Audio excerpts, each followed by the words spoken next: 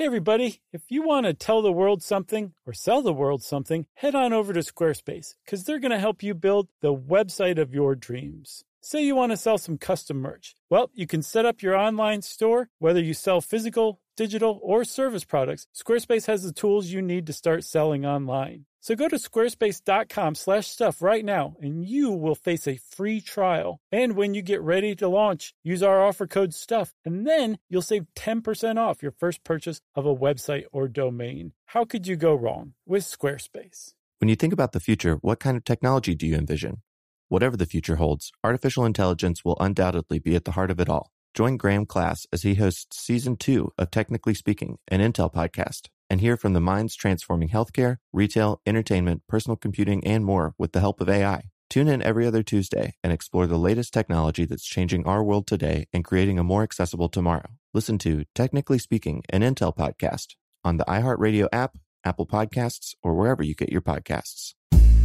Hey everybody, we want to let you know that great LP, the vinyl record of stuff you should know about how vinyl works, it sold so well that Born Losers Records has printed more, right? Yeah, we're in our second pressing, Chuck. That's how great it was. And they're printing 500 more, and now's the time to go get them. You can order them now, and they're in 2 new awesome color/styles that you can go see. Go check out our website, stuffyoushouldknow.com, and click on the button SYSK Vinyl, and it will give you all the facts and info you need, or just search Stuff You Should Know Vinyl, and Born Losers will come up too. That's the official site. So if you got shut out from the last press, well, hallelujah, here's pressing 2. You're welcome. Welcome to Stuff You Should Know, a production of iHeartRadio.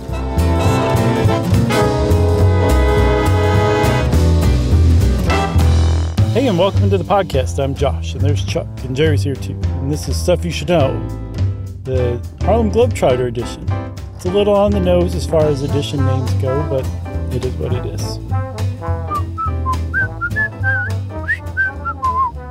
How's that? Pretty great. Oh, are you going to follow up? I was just egging you on. Okay. I feel like I get a little off key because it goes in some, more subtle directions. It does. And what you're referring to is, of course, the song Sweet Georgia Brown by Brother Bones, right?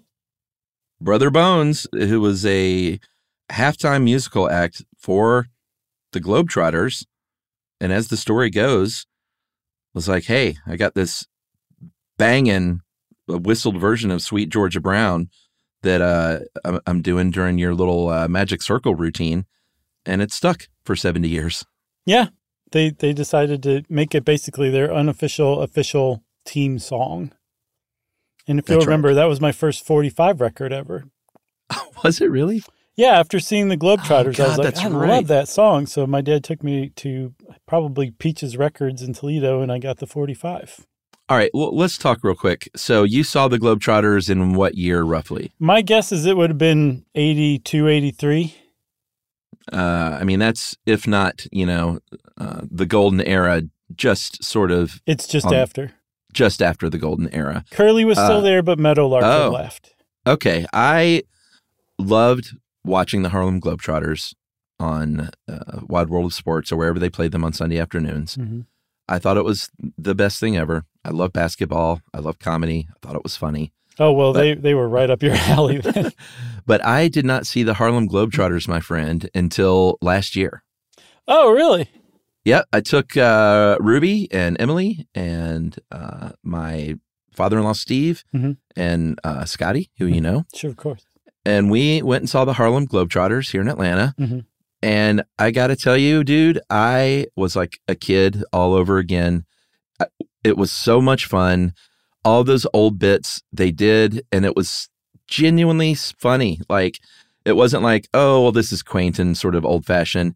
Like, Scotty and I were dying laughing, and we just had the best time. I highly recommend anyone should still go. It's still so much fun. Yeah, I would, after doing this research, I would definitely go to see them. And they have a 2023-24 world tour planned, which I think is pretty much par for the course with them every year. Yep. But if you look, you're like, wow, they're in 3 different cities on this one day.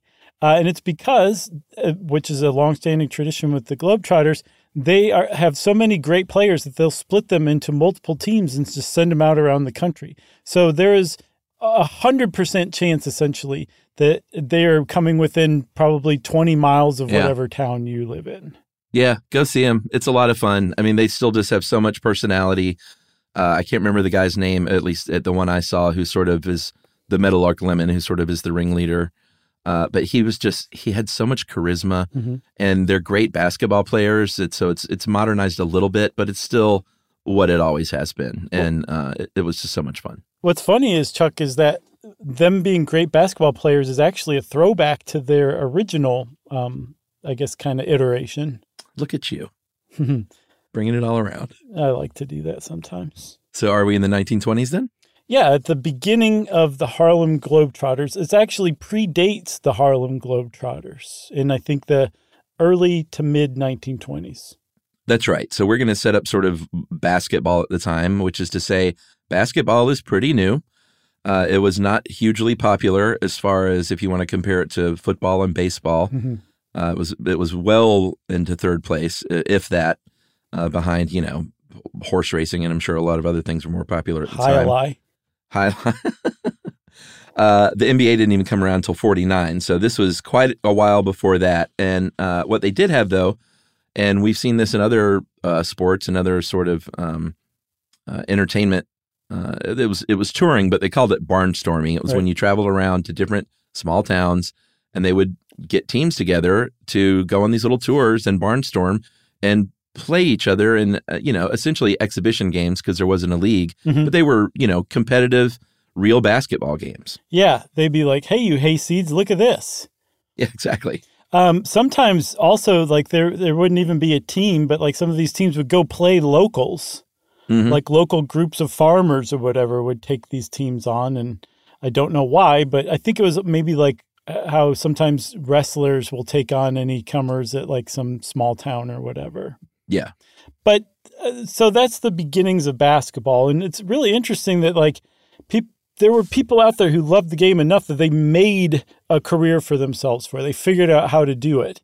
And this was really, really close to the beginning of the Harlem Globetrotters. And in fact, the group that originally formed the first Harlem Globetrotters started out as players at Wendell Phillips High School, an all-black high school in Chicago, that said, hey, we're pretty good. Let's go start a barnstorming team ourselves. That's right. And this was either in 25 or 26. They didn't have a name at first. They were sponsored by the Southside Giles Post of the American Legion. So there are some sources that'll say they were called the Giles Post American Legion Quintet. Okay. But then another thing happened. The Savoy Ballroom in Chicago, in Bronzeville, it was a Black-owned entertainment venue, very popular. And on the weekends, they would have these big dances, and they thought, well, hey, why don't we have a little opening act and have a basketball game before these dances? Maybe it'll sell some more tickets, and at the very least, it'll be fun and sort of get people going before the big dance. And in 1926, they hired that Wendell Phillips team, and they named them the Savoy Big Five. Yeah.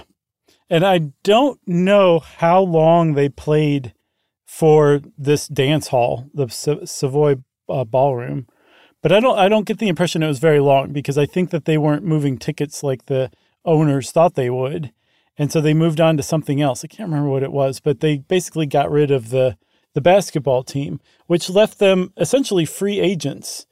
And it's kind of lost to history exactly how this happened. But a guy named Abe Saperstein came in and attached himself to the Savoy Big Five, scooped them up after they were fired, took them away from the Savoy. Who knows? But this is about the time in the mid to late 1920s, about the mid 1920s, where Abe Saperstein comes in. And you can say, like, without qualification, that had it not been for Abe Saperstein entering, there would be no Harlem Globetrotters. Yeah, for sure. He was born in London, but he was raised in, he was Jewish and raised in a Irish-German neighborhood in Chicago. And he was a little guy. He loved basketball, but they say he was like, 5'3", 5'4", something like that. So really small to be playing basketball, even at the time when guys weren't super tall playing basketball, generally. Yeah. Or you could be, a little shorter and still get by. But he would play his little heart out. He tried out for the University of Illinois team and did not make the team, and then dropped out and worked for the Chicago Parks Department as a playground supervisor. And if you listen to him sort of tell his own story of the lore, he's going to say, like, I saw these guys playing basketball on the playground. I'd never seen basketball played like this before.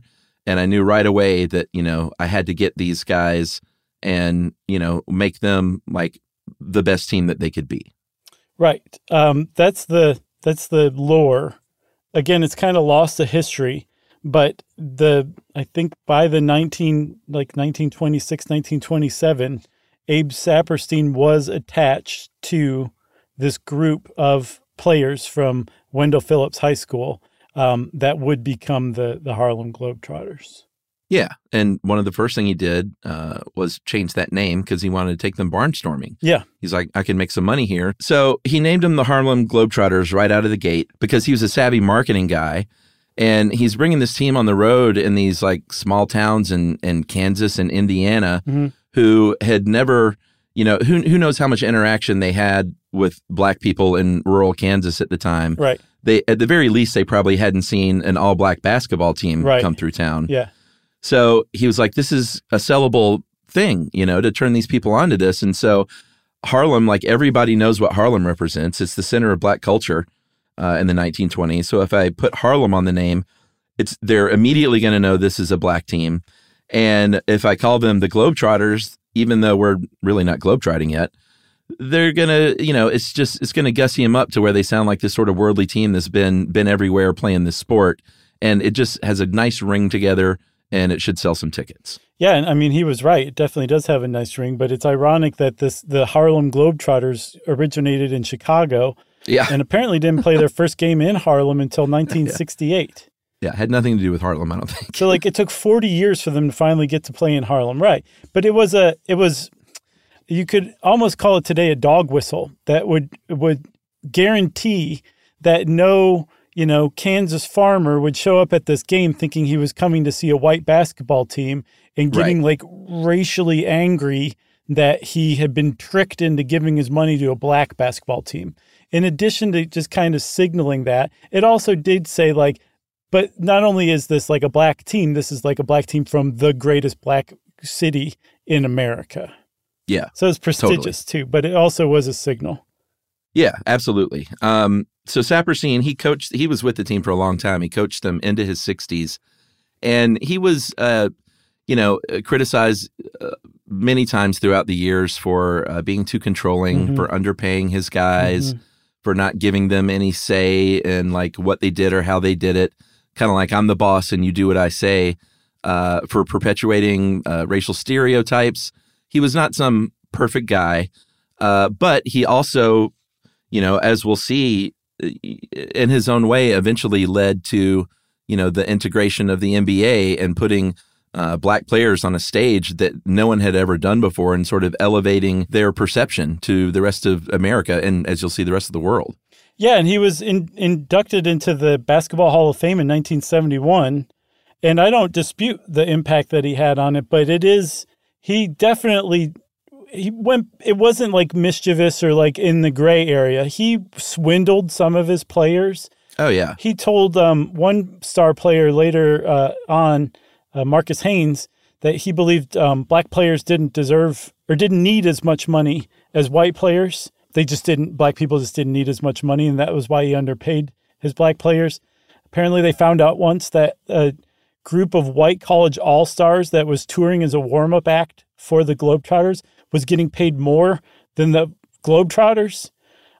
He did a lot of really shady, underhanded stuff. So he's a good study in one of those things that's like, okay, he was not like a sterling example of somebody, even for his time, but he also did do some really amazing things that benefited a lot of black people during his lifetime and well beyond today, actually, because you can kind of give him credit for giving the NBA the stability it needed to take off on its own, too. Yeah. Yeah. And you know what? That's also, and this is not defending him, but this is also the history of pro sports ownership. Right. Like in a nutshell, this is how it was almost with everybody. as far as not integrating the leagues and sort of the ownership aspect. And I mean, that's why players still complain about this stuff. That's why they form players unions and banded together for better treatment and better pay. And where you're not going to just pay us a little bit amount of money and you take everything else. Right. It's interesting. We should, I don't know, maybe there's an episode in there somewhere about the history of sports ownership, because it's fraught with stories like this. I could totally see that. Yeah, I think that's a great idea. But to kind of wrap up Saperstein, at least at his introduction, he owned the Globetrotters, not just the team, not just the name, like the Globetrotters. He believed that if you wanted to play on his team, he was the boss. He was in charge. He called the shots. He was not to be questioned. He even called himself coach to these players that did not need a coach, but they kind of humored him and played along. But he was in charge, and his whole jam was, I'm creating a place where if you're a black basketball player and you're good, this is the team you want to be on. Yeah. He created that. Absolutely. Good time for a break, I think. Good setup. And we'll come back and talk a little bit about what you were talking about earlier, the fact that they were not comedians at first.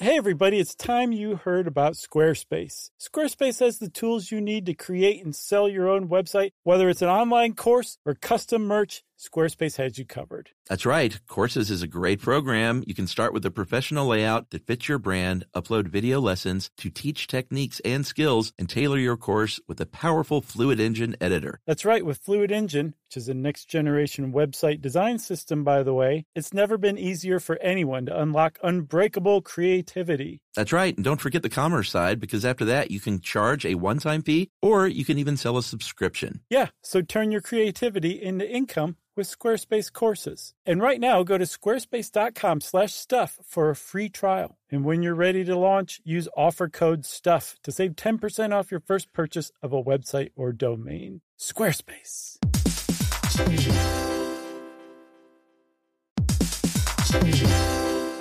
Hey there, are you thirsty? Well, before you take a sip, have you stopped to think about what's in your water? Many conventional bottled waters contain PFAS, harmful substances known as forever chemicals. But you can drink water as clean as nature intended. Richard's Rainwater collects 100% pure, refreshing drops of rain. Yes, it really is rain, everybody. This rain is caught clean before it hits the ground or becomes polluted with pesticides and contaminants commonly found in groundwater. Yep, Richard's Rainwater is naturally pure with no need for harsh chemicals or additives. That means no added fluoride, no chlorine, no forever chemicals, no microplastics, no nothing. And you can enjoy the clean taste of Richard's still rainwater and the long-lasting cold-pressured bubbles of Richard's sparkling rainwater. Just visit richardsrainwater.com to find a retailer near you. That's richardsrainwater.com. And we even have a special offer, don't we, Josh? Yeah, text STUFF to 2512928887, and you'll get $2 off a 12-pack case of Richard's Rainwater. Sip the sky.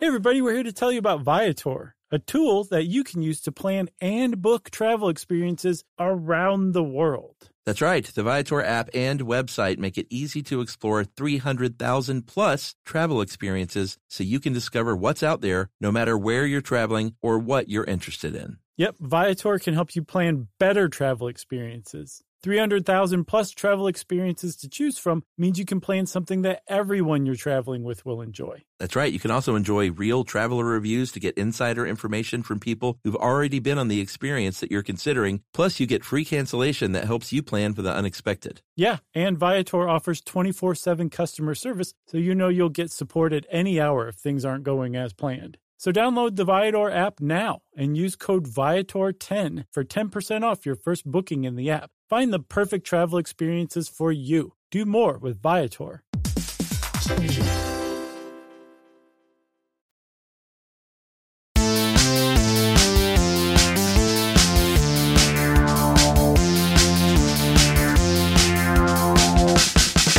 All right. So we are back with promise to talk about the Harlem Globetrotters as a serious basketball team, because that is what they were for many years. They did not come out of the gate doing, the confetti in a bucket trick.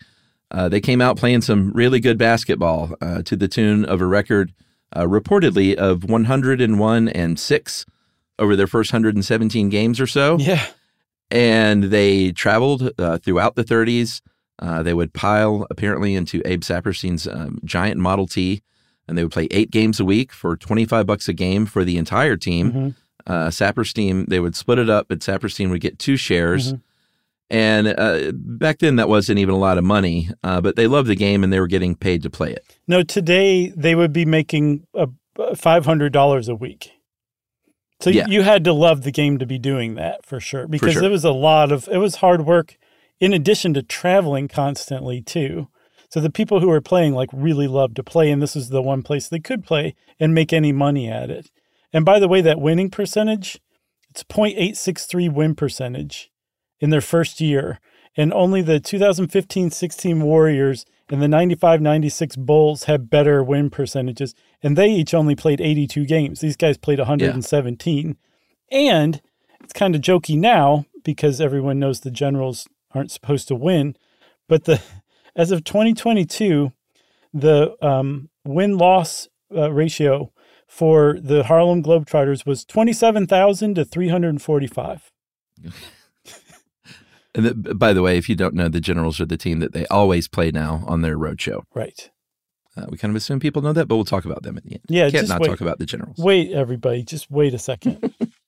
So they're traveling around the country. When they play in the North, they're playing against white teams and black teams. There was a team called the New York Renaissance, the Wrens. They were the first all-black professional basketball team. When they went to the South, this was the Jim Crow South. They would play in front of black crowds and only against black teams, and it was rough. They were in a South that was obviously segregated, not treating them equally, not letting them stay in hotels, not letting them eat in restaurants. There was one story, Dave Roos helped us with this. He dug up that in Nebraska, they had to sleep in the county jail because they could not find a hotel that would house them. Yeah. They also they would play 2 games a night in the South because they would play in front of a black crowd and then they would go across town and play in front of a white crowd. So they would play two a day. I'm not sure if they got paid for both games or not. But yeah, it was in addition to riding around in a Model T with 5 other people and getting $25 a game, you also had to just face blatant horrible racism every day of your life, basically, especially when you were touring the South. Yeah, absolutely. They were a really good team, though, and they wanted to prove that they were among the best of any color in the country. And they entered the World Basketball Championship in 1940 and won this tournament. It was a 14-team tournament in Chicago and beat the hometown Chicago Bruins to win the title. And this was, again, pre-NBA. This is when the only thing that was around was it was called the National Basketball League at the time, the NBL. And it was white teams only, right? All black teams were independent. And there were other good black teams too, like the New York Renaissance, the Wrens. They were like the Globetrotters, but they were serious. They only played serious basketball. There was no clowning whatsoever. And they actually were huge rivals, not just on the court, but off the court as well, for players, for advancing their team, for getting crowds. Like it was they were both trying to carve out a place for themselves in the same space, and there was not really enough space for both. Yeah, for sure. As for how the clowning around started and the comedy element, it sort of depends on who you ask. Some people will say that barnstorming in the 40s started losing steam, and so Saperstein, as the sort of Svengali, came up with this idea to keep the show going by incorporating these funny bits. Other people will say that it just sort of kind of slowly evolved from the fact that they were, even before the clowning around, they were playing a different style of basketball than what white teams were playing at the time, which is a lot of like, it's kind of funny to look at old basketball clips, these little two-handed, flat-footed set shots and lots and lots and lots of passing, not a lot of dribbling. All of a sudden, these guys come in and they're running fast breaks. Dave said they dunked. I looked into the history of the dunk, and I think that the first dunk was in 1936. So it is plausible that they were dunking the basketball. Because immediately I was like, I don't think people were dunking at all back then. If anybody was, it was them, though. Yeah, well, the first person who dunked wasn't a Globetrotter, but it was, it wasn't, I think it was looked at as kind of a rude thing to do in a basketball game early on. Well, it also seemed to be taken as wrong. Like the right way to do it was to pass 5 times, and then you took your shot. And the Globetrotters weren't playing like that at all. They were playing like what you see when you watch a modern basketball game. And in fact, there was a 2021 open letter from the Globetrotters to the NBA saying, we basically created the style of play that is like the NBA now. Mm-hmm. Why don't you let us in and give us a franchise? Of course, the NBA just, I think, completely ignored it. But they make a really good case that like the style of play today dates back to the Globetrotters starting this stuff in the 30s and 40s. And if you watch like clips of, say, like Curly Neal in like the 70s, shooting like a half-court three-pointer, he looks exactly like Steph Curry does today. Yeah. When you watch Steph Curry do the same thing, they have the same exact motion. Everything about that shot is the exact same, but Curly Neal is doing it like 50 years earlier. Yeah. Absolutely. And this was way earlier than Curly Neal, too. Yeah. I mean, people didn't take half-court three-pointers outside of the Harlem Globetrotters. Yeah. And that was sort of when things started getting a little more interesting. Another story is that they were blowing people out so much, they started getting bored and kind of just messing around. Mm-hmm. And they would do no-look passes, and they would take these super long hook shots, and people went crazy for it. Supposedly one of the original Savoy Big Five, this guy, Big Jack Johnson, was the guy who kind of started developing these tricks. He was a big giant of a man, and he's the guy who would put another player on his shoulders to go in and dunk the ball. He's the guy who started drop kicking it from the free throw line. And so, this is sort of the version of what we would later see, to be followed by Reese Tatum, Goose Tatum, who is known as the clown prince of the Globetrotters. He's a guy that really ramped up the antics. Yeah, he apparently got his clowning start on the Indianapolis Clowns, which was a baseball team, which were essentially the Globetrotters of baseball at the time in the Negro Leagues. And he was 16 when he started playing for them. So he kind of was already exposed to the idea of joking around while you're playing serious professional sports by the time he got to the Globetrotters. So he was like kind of a natural person to bring that. So it makes a lot of sense that he would have been kind of like the real kernel that created that.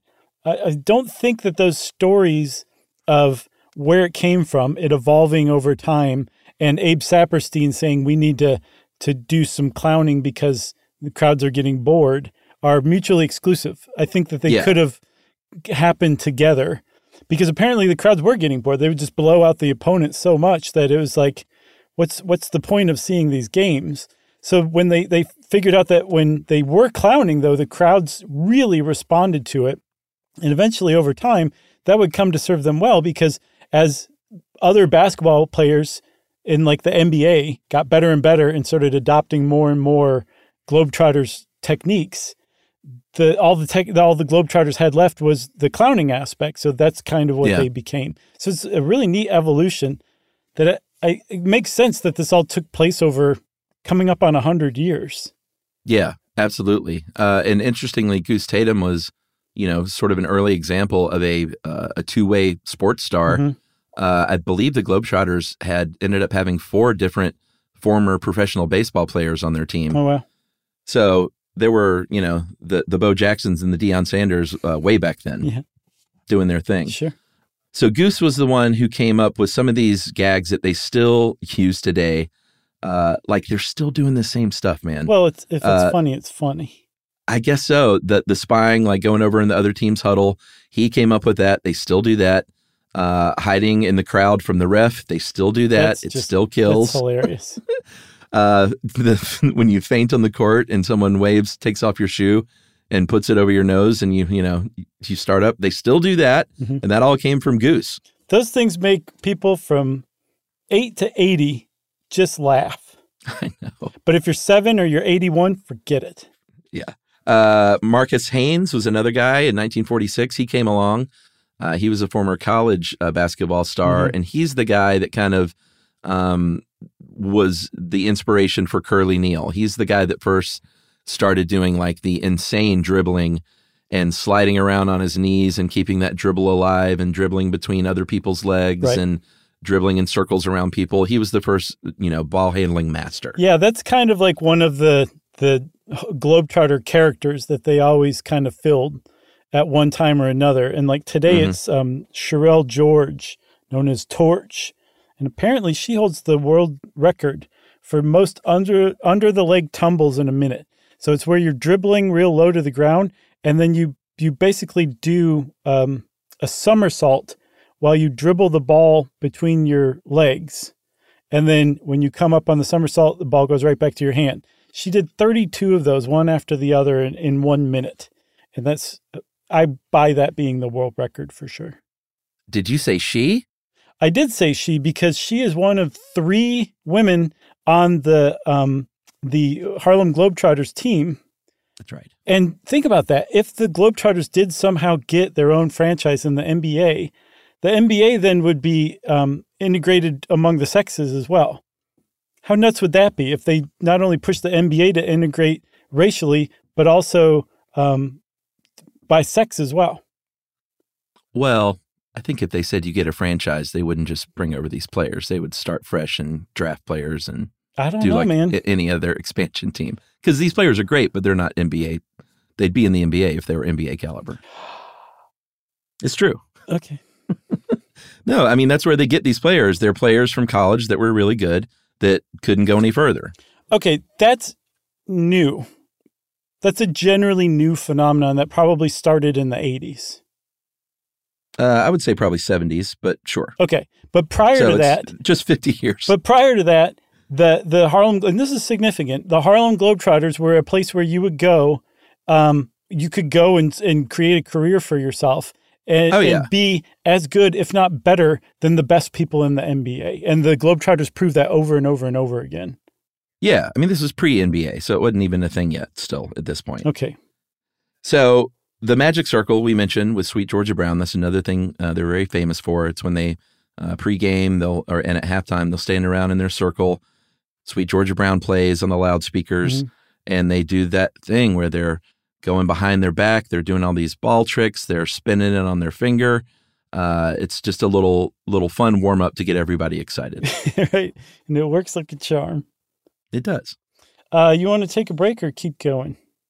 Let's keep going. Okay. So one of the biggest watershed moments in Globetrotter history was in 1948 when the Globetrotters challenged the Minneapolis Lakers, whose name makes way more sense than the Los Angeles Lakers, as I've said multiple times on this show, who were the champions of the World Basketball or National Basketball League at the time, challenged them to a game. And the Lakers were all white, and their team was centered around a guy named George McCann or Mikan. And he was 6'10", wore glasses, and he just took shots whenever he wanted, and he made basically all of them. There's just nothing you could do to stop him. And he was a huge reason that Minneapolis were the champs. And in February of 1948, the Globetrotters played the Lakers, and they beat them. And they beat them like at the buzzer. It was like a really dramatic, really amazing game that showed the world like, whoa, these guys who the sports writers consider clowns and not serious just beat the champions of a very serious basketball league. What's going on here? Yeah. And in the pre-shot clock era, you could dribble the ball around at the end of the game until somebody fouled you. And in this case, they could not catch Marcus Haynes, the ball handling master. So with less than a minute left and the game was tied, he was dribbling all over the court. Nobody could get to him. He finally, as the time is expiring, gets the ball over to Elmer Robertson, who drains a 20-footer, and they beat the Lakers. And just to show, like, hey, this wasn't some fluke. We're actually a good team. They played them again in 1949 and beat them again. Yeah, the following year. And in the Lakers' defense, the Lakers were leading by 10 at the half, and the Globetrotters were doing zero clowning. They were playing straight basketball. Oh, yeah. And they still almost lost, but they won. So by winning those two back-to-back championships, I guess, the not just the Globetrotters, but also like the Wrens and other black teams showed like we've got better players over here. And for you basketball associations that are eventually going to become the NBA, like you're shooting yourselves in the feet by staying segregated. Like, why would you do that? Why wouldn't you just want to put together the best team you possibly could, regardless of race? And the basketball association said racism, and the Globetrotters said, yes, clearly that's why, but stop doing that. And very quickly, shortly after those two wins against the Lakers, they did start integrating basketball leagues. Yeah, one of the first guys they signed, actually, in 1950 was a Globetrotter, Sweetwater Clifton. And so, that what Abe Saperstein set out to do to prove they were as good or better than anybody in the pro leagues worked right away. Yeah, and so this was actually like a double-edged sword that gave Abe Saperstein like boasting rights, which he did a lot about how the NBA wanted his players. The first player to ever be signed who was black in the NBA came from the Globetrotters. At the same time, though, it would start to become a problem later on as the NBA got better and better and stood more and more on its own 2 feet. That sounds like a great cliffhanger. I think so, too. All right, we'll be right back.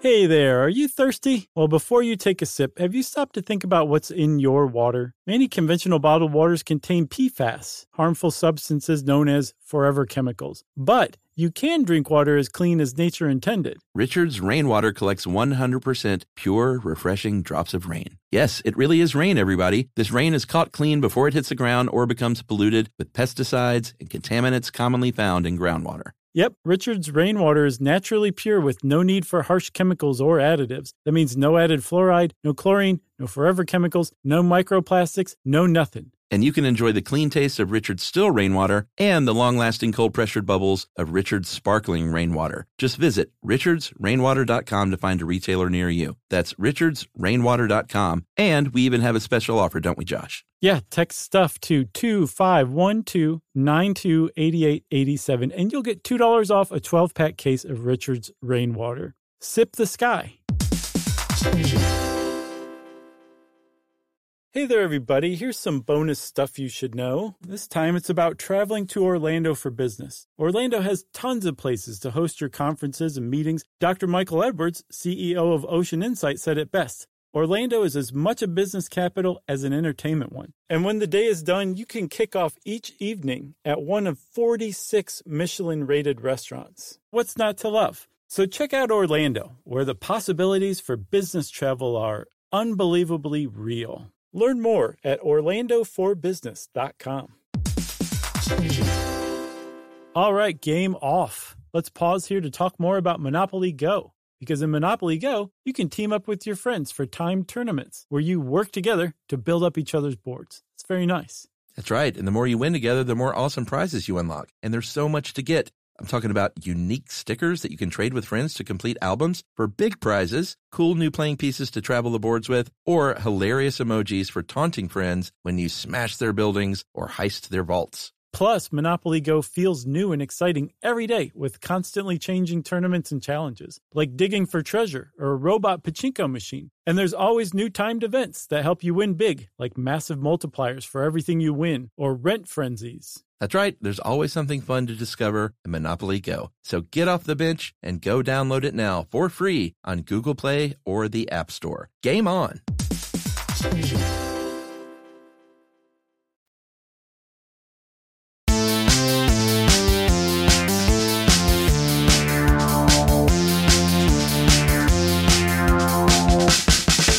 Nat Sweetwater Clifton, by the way, was one of the people who was swindled by Abe Saperstein. He sold his contract to, I think, the Knicks for $5,000 and gave half of it to Clifton, the player.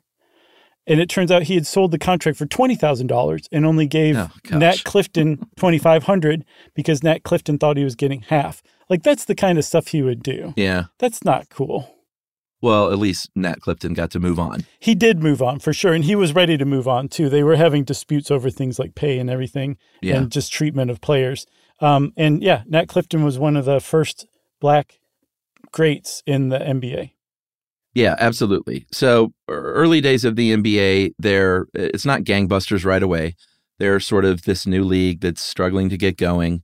The Globetrotters are huge stars, way bigger stars than people in the NBA at the time.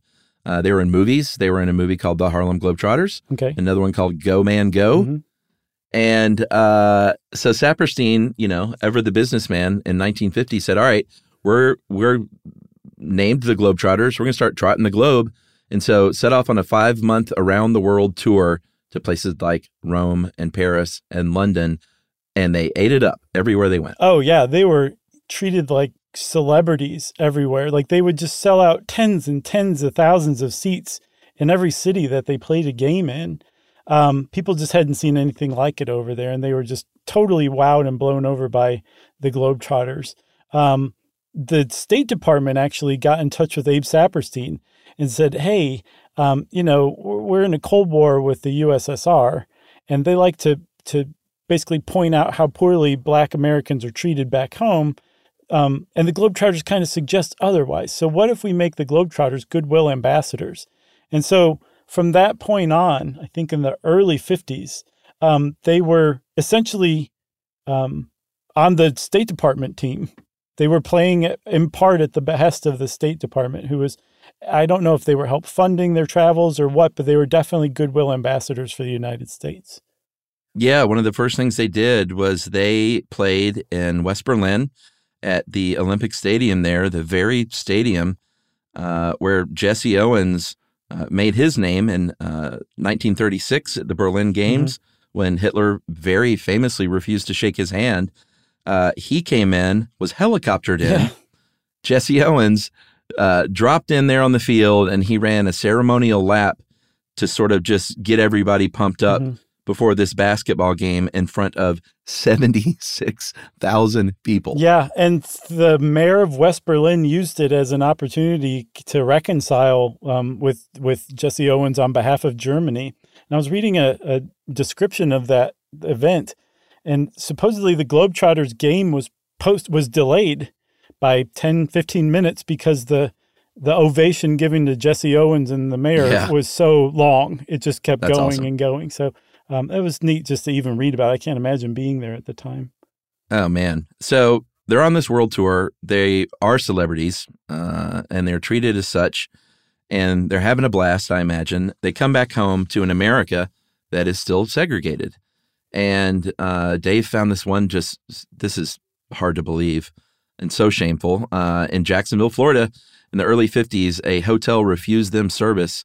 And that same hotel allowed a chimpanzee named Judy, a celebrity chimpanzee that bowled on television, like bowling, set Judy up in the presidential suite, yet denied the Harlem Globetrotters. Yeah, that was an eye-opening thing for a lot of the Globetrotters at the time. It was just that bad. On the one hand, they had like the rest of the world to go be received by, and they were, but just the idea that to have to come back home to that, I mean, it just had to be doubly bitter after being treated so well outside of the United States, outside of home, Of course, this would be a good movie. I know I say that. Totally, for sure. So the late 1950s, the NBA started to really come into its own. And one of the reasons why I was saying Abe Saperstein can take a lot of credit for the NBA being around today is he agreed to help this fledgling NBA make a name for itself by playing double headers with them, either having the Globetrotters play NBA teams or having the NBA be like the NBA teams were like the second game on a double header bill. Yeah. And apparently most of the time the crowd would just leave after the Globetrotter game, wouldn't stick around for the NBA game. But enough people did that the NBA started to catch on. And it took about 10 years, but it was largely thanks to the Globetrotters and Abe Saperstein for getting the NBA to a place where it could stand on its own. And then once it did, now Abe Saperstein and the Globetrotters had a problem because no longer were they the place where a great black basketball player would aspire to go play. They were a way station sometimes, and then other people just went directly around the Globetrotters and straight to the NBA. Yeah. It was sort of be careful of what you helps create because not only, like you said, are they stealing or not stealing players, but just, signing players away from the Globetrotters. The Globetrotters weren't necessary anymore as this sort of very high-profile minor league in a way. Wilt Chamberlain was a Harlem Globetrotter. He played for the 1958 season. I don't think a lot of people realize that. One of the all-time great NBA players, Wilt the Stilt, was paid supposedly $60,000 to play for the Harlem Globetrotters for that one season, which would be about $600,000 today. Yeah, which is, I think, below the minimum for a starting salary in the NBA today anyway. But still at the time. Ton of money, and the NBA's salaries are very high. So that brings up something that has nothing to do with this, but that came up twice in research when they were talking about what the Globetrotters made initially, that like $3.50 each per game, and how little amount that was. It was like $62.50, I think, a player a game, and that's a small amount of money in today's like money in today's dollars, right? Yeah. But that seems to indicate a trend that even adjusted for inflation, things today are eye-poppingly more expensive. Like I looked up how much those players could have gotten for their $3.50, and I came across like a 1928 menu for like what seems to be a pretty nice restaurant.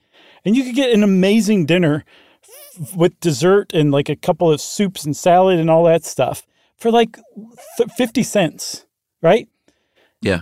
Today, even in today's dollars, that would be something like $8 or something today. Imagine like having a nice dinner for just $8 today. So what happened is my question. I'm trying to figure out how to come up with the right question to go research what happened. Like, why did things get more expensive? Why did people start throwing more money at like basketball players, even adjusted for today's dollars? Like, what happened? Why did money just blow up in the last like 20, 30 years? Well, in the case of sports, it's because players stood up at one point and were like, wait a minute, the owners are making that kind of money. We're the ones out here that are putting people in the seats, and we're making this kind of money. And so they unionized and were able to make great deals over the year every time they sat down at the negotiating table. Okay, but let's say that restaurant that was charging $8 in today's dollars for a really nice, good dinner. Sure. You would say, okay, well, maybe there's like more demand for that. More people have more money to go out to dinner, so they're doing that. So the restaurants are going to charge more because of supply and demand. There's a higher demand and thus less supply. I would argue there is not less supply. I would say that the supply has increased even more than the demand has, and yet that same dinner probably costs 3 to 4 times what it should adjusted for today's dollars. Why? Yeah, I see what you mean. I'm sure that somebody will write in and say, well, guys, it's just research the last 40 years of the corporatization of whatever or something. Like, there's probably something you can point to that made things go really out of whack. Right. And it wouldn't surprise me if it was the consolidation of wealth and corporations in general. But that's exactly what I'm hoping for bringing this up. I hope somebody who knows what I'm saying but just don't know how to say it. Yeah, like, how can we go research this better? Exactly. Yeah, I'm with you. Thanks, man. Back to the Harlem Globetrotters, though. The NBA is getting these players from the Globetrotters, kind of one after the other. And so the Globetrotters are like, all right, well, you know what that means? Our days are numbered unless we really lean into this comedy stuff. And from sort of the mid-1950s on, it really became the Harlem Globetrotters, like basketball fun time comedy show that we all know and love today, starting with their leader, who you mentioned, Meadowlark Lemon, who was there from 54 to 78, and he was kind of the central figure.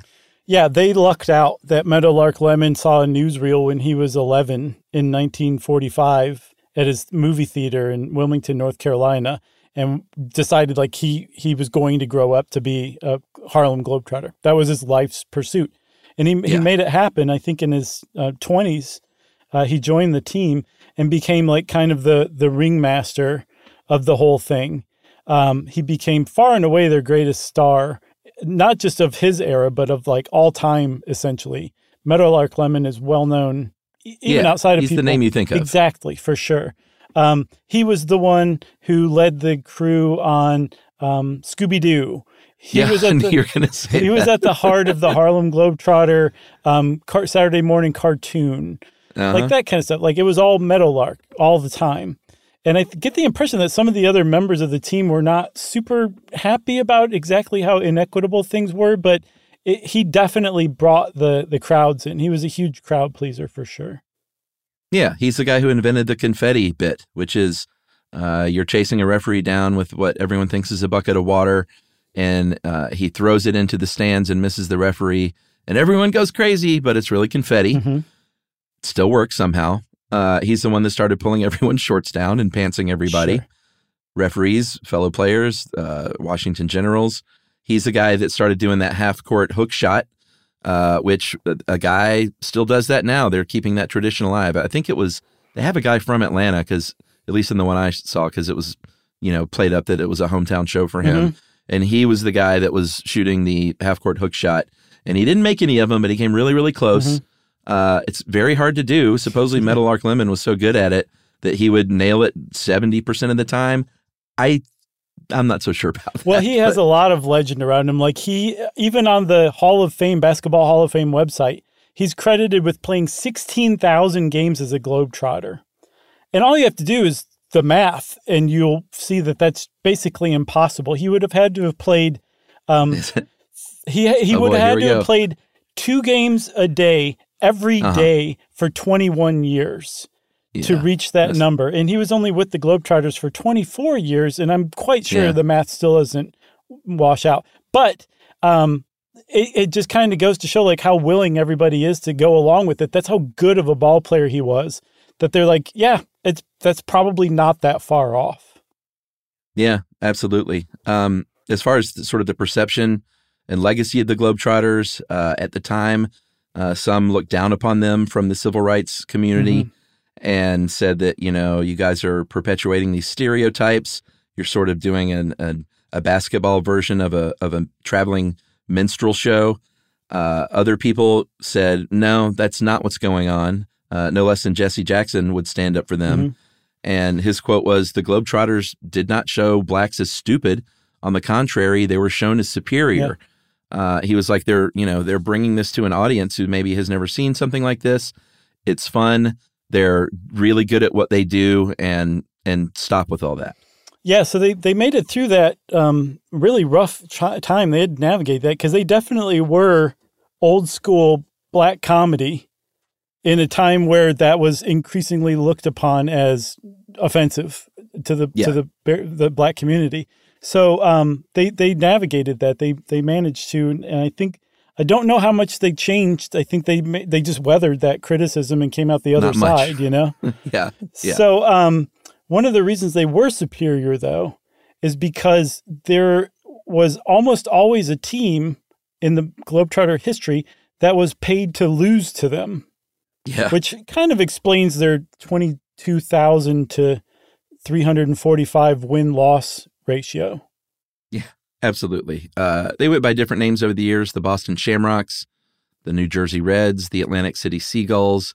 But in modern times, we all know and love them as the Washington Generals. They used to be an all-white team. Now the Generals are integrated as well. And, it's a gig where you get to keep playing basketball and you get to get paid for playing basketball. You got to be okay with being the sucker sometimes, and to be pantsed and to lose. But these guys can play. Oh yeah. Like they always could play. But this team that I just saw last year, like these guys were good. They had this point guard that was just draining really, really long jump shot 3-pointers, like Steph Curry style, 6'7", Trae Young style, 8 feet behind the 3-point line. And like, you can fake and script things, but you can't, make that ball go in nothing but net unless you're really good at that. And this guy was awesome. So they all were. Yeah, a handful of them have gone on to play in the NBA. So it's almost like no, I'm not giving up yet. I'm going to play for the Generals and then get back into the NBA. Almost like playing in Europe. How a lot of people do that, where it's like the NBA doesn't take them for a year, so they go play in Europe somewhere and then try again the next season. Yeah. I think that's kind of what the Generals were for a while. But there was one instance where the Generals won, and if you go back and read the details of this game in January of 1971, it's not clear whether it was purposeful or accidental, but the Globetrotters weren't paying attention to the score. They didn't need to normally, and the Generals were starting to creep up on them, and it came down to, I think, a 1-point deficit. And somebody took a shot, a guy named Louis Herman Klotz, who helped put the Generals together. He was in his 50s. Yeah. He took the last shot, and he sunk it and won, accidentally won, according to a lot of people. Yeah. Amazing. It's like sort of at the end of a modern NBA All-Star game when everyone's goofing off and having fun until like the last 2 or 3 minutes. And then they're like, all right, we want to win. Right. And things get serious. Apparently, Klotz's quote was, "It was like we had just killed Santa Claus." I imagine. That's funny. Scotty and I, who a friend of ours, he was the DP for our TV show, and a very old friend of mine. We had written some stuff here and there, screenplays, and like partnered up here and there.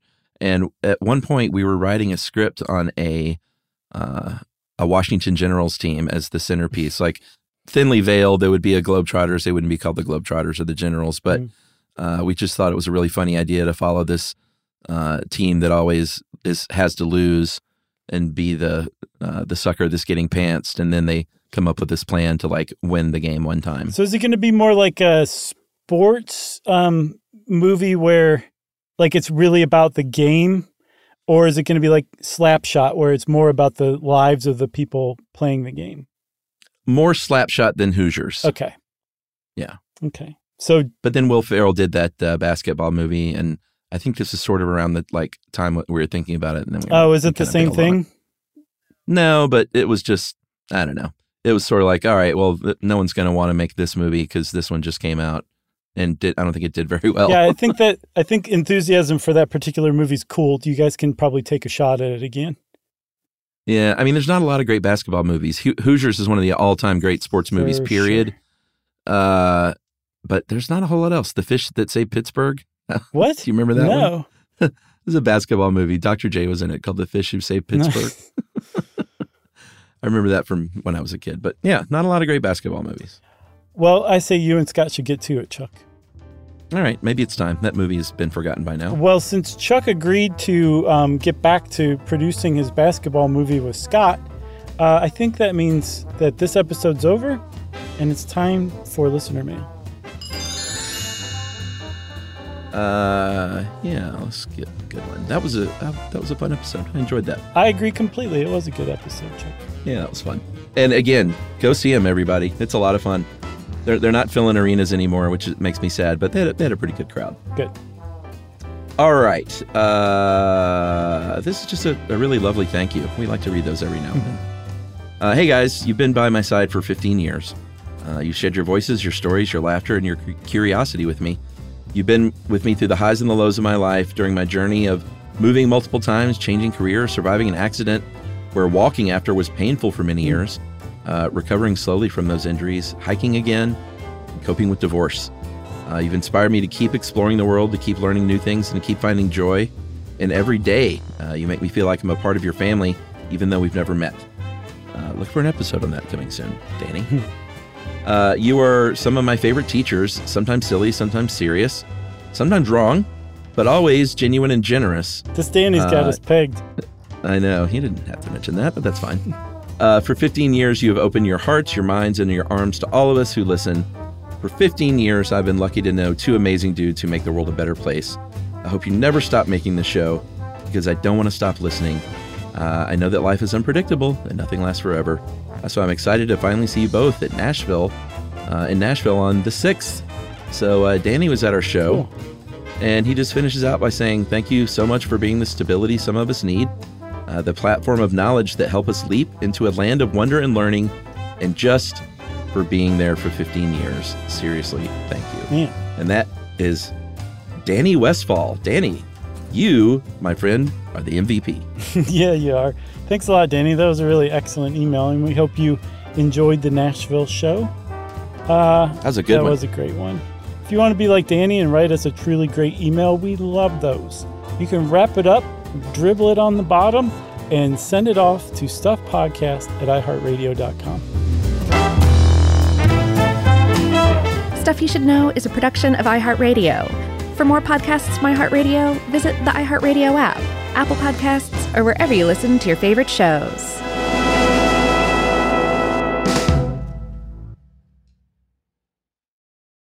Are you thirsty? Well, Richard's rainwater is caught clean before it even hits the ground. Rain is naturally pure, so there's no need for harsh chemicals or additives. Richard's rainwater contains no chlorine, no forever chemicals, no microplastics, no nothing. Enjoy the smooth, clean taste of still rainwater or the cold-pressured bubbles of sparkling rainwater. Just visit richardsrainwater.com to find a retailer near you. That's richardsrainwater.com. And for a coupon, text STUFF to 251-292-8887 and receive $2 off a 12-pack case of Richard's Rainwater. Hey, if you haven't heard of Visible, well, now you have. They're the wireless carrier that's making wireless visible. It's in the name. Switch to Visible, the wireless company that makes wireless visible. Get a one-line plan with unlimited 5G data powered by Verizon as low as $25 a month, every month, taxes and fees included. Use promo code STUFF20 to receive $20 off your first month for listening to this podcast. Switch now at Visible.com. For data management practices and additional terms, visit Visible.com. The Visible monthly rate is $25 per month. Zumo Play is your destination for endless entertainment. With a diverse lineup of 350-plus live channels, movies, and full TV series, you'll easily find something to watch right away. And the best part? It's all free. Love music? Get lost in the 90s with iHeart 90s. Dance away with hip-hop beats and more on the iHeartRadio music channels. No logins, no signups, no accounts, no hassle. So what are you waiting for? Start streaming at play.xumo.com or download from the app and Google Play stores today. All you can stream with Zumo Play.